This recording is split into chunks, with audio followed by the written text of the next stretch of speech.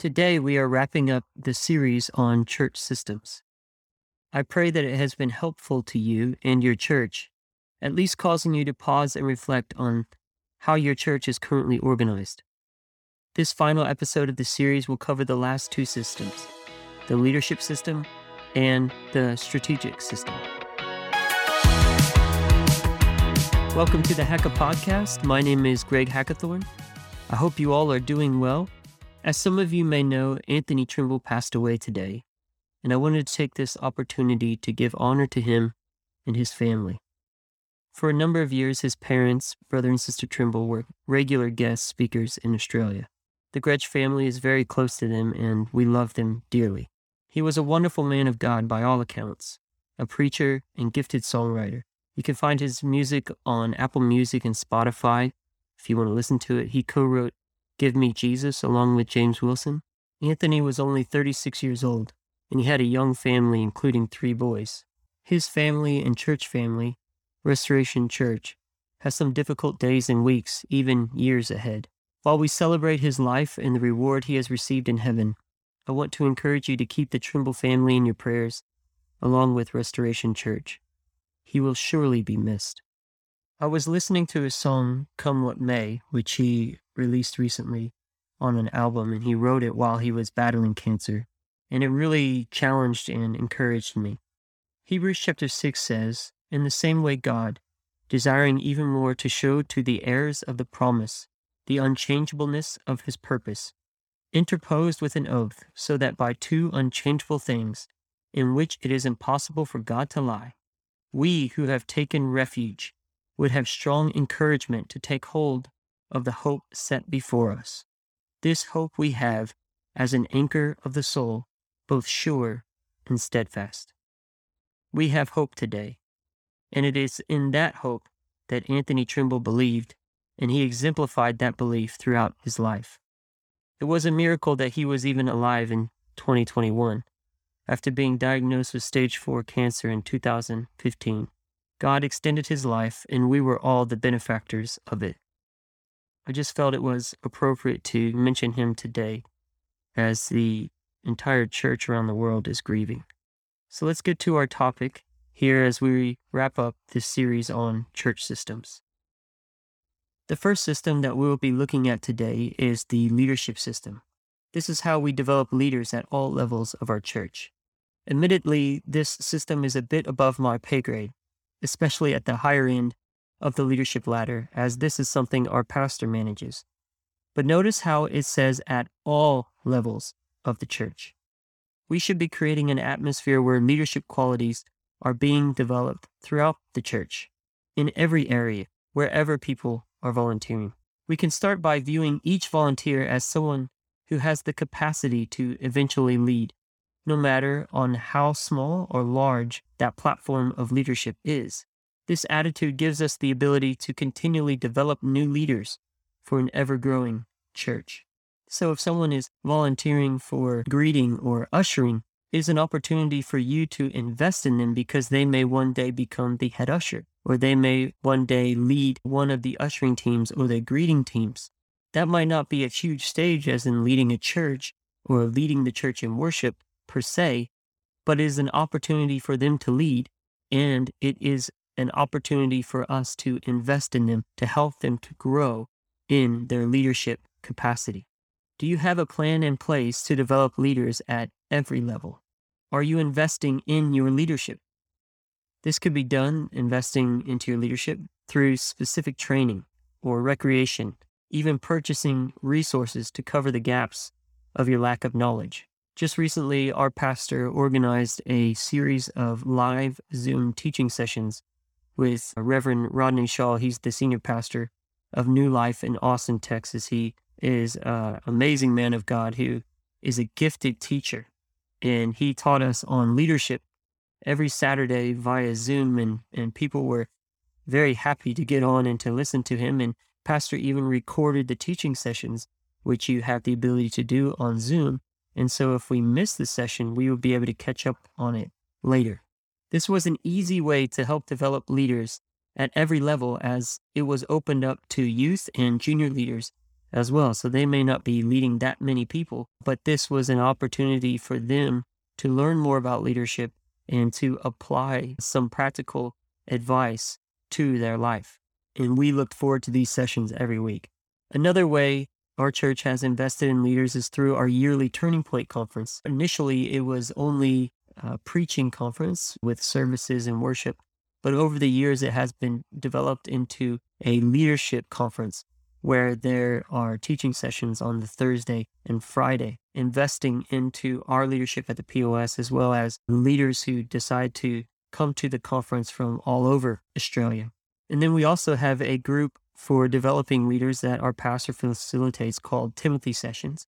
We started that years and years ago. I remember going through them when I was a young man with the desire to preach the gospel, felt the call to preach before I became a licensed minister. And in those sessions, pastor taught us about preaching, taught us about ethics, different things that would help us in our ministry. And so that was a very good way to get people who are interested in leadership to continue to grow. This was specifically for younger people.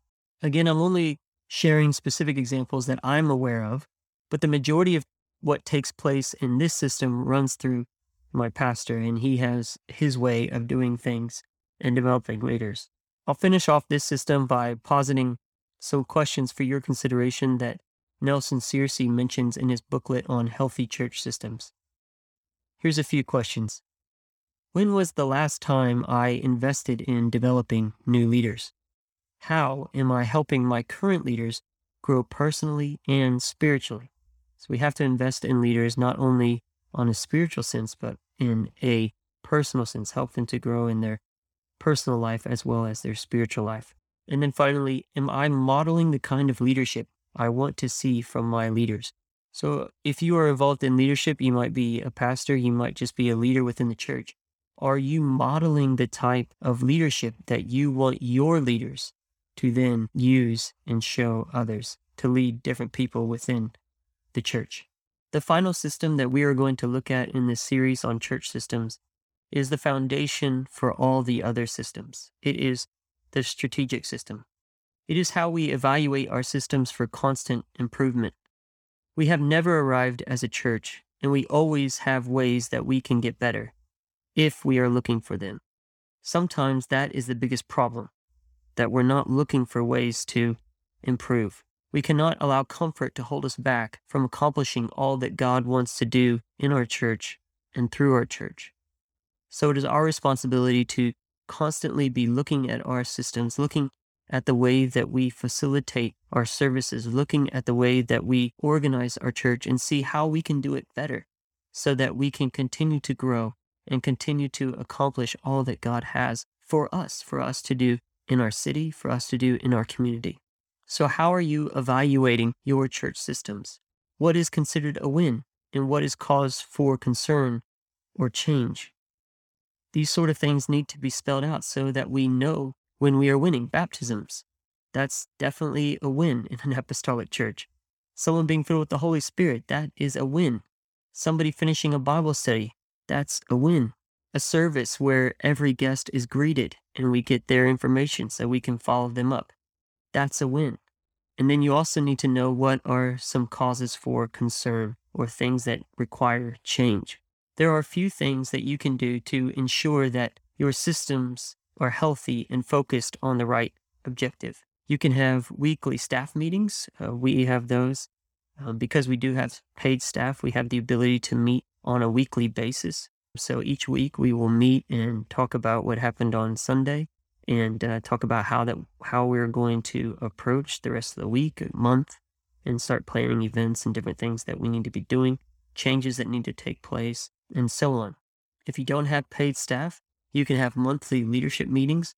We have those as well, where we get in all of our volunteer leaders and we gather around and we discuss different things that are going on and get some input so that it's not just 3 or 4 people that are constantly the ones putting forward ideas, but that there are other people that are involved and invested in helping the church to grow and to develop. The leadership meetings should involve an agenda that allows for honest feedback and suggestions from leaders. Give them the space to critique and offer things that we can do better. Some churches have half-yearly supervisions with individual leaders, so the pastor can see how each department team is performing in regards to the overall strategy of the church. So the pastors will meet with the leaders and see how they are going, how their department is going, how their team is going. So then we can make sure that everyone is aligned and moving in the right direction. Finally, a yearly leadership planning day is a great way to unify your leaders behind the vision before beginning another new year. And we started doing this basically every year. We have a leadership planning day where we all gather together and take the whole day to plan out, to spend some time with each other, to draw closer together as a team and dream and put into planning what it is that we think that God can and will do the following year. We started off this series talking about Joseph and Pharaoh's dreams, and I hope the last 5 weeks have been helpful in showing why it is so important to have systems in place, especially if God has given us a dream for our city and ministry. God will do his part, but it is up to us to do our part to the best of our ability. I know that I have been challenged as I've gone through each system, seeing areas that we can improve as a church, where I can improve as an individual. My prayer is that this series sparked in you a curiosity to explore how your church can continue to grow and develop in order to fulfill the dream that God has given you. I'll leave you with this final question as we wrap up this series. How prepared is my church for what God wants to do in my city? Thank you for joining me on the podcast today. If you got something out of this episode, please share it with a friend and encourage them to follow the podcast. We are on Apple Podcasts, Spotify, YouTube, and a number of other platforms. Just search the Hacka Podcast and you should find us. We are releasing content every week. I'm excited about a number of interviews that I've already recorded and that we'll be getting out over the next few weeks. They're going to be awesome and a blessing to you. The best way to keep in touch is to subscribe or follow the podcast so it goes directly into your podcast feed. If you have time to rate and review the show where you listen to it, I would greatly appreciate that. Thank you again for your time today, and we look forward to seeing you next time on the Hacka Podcast.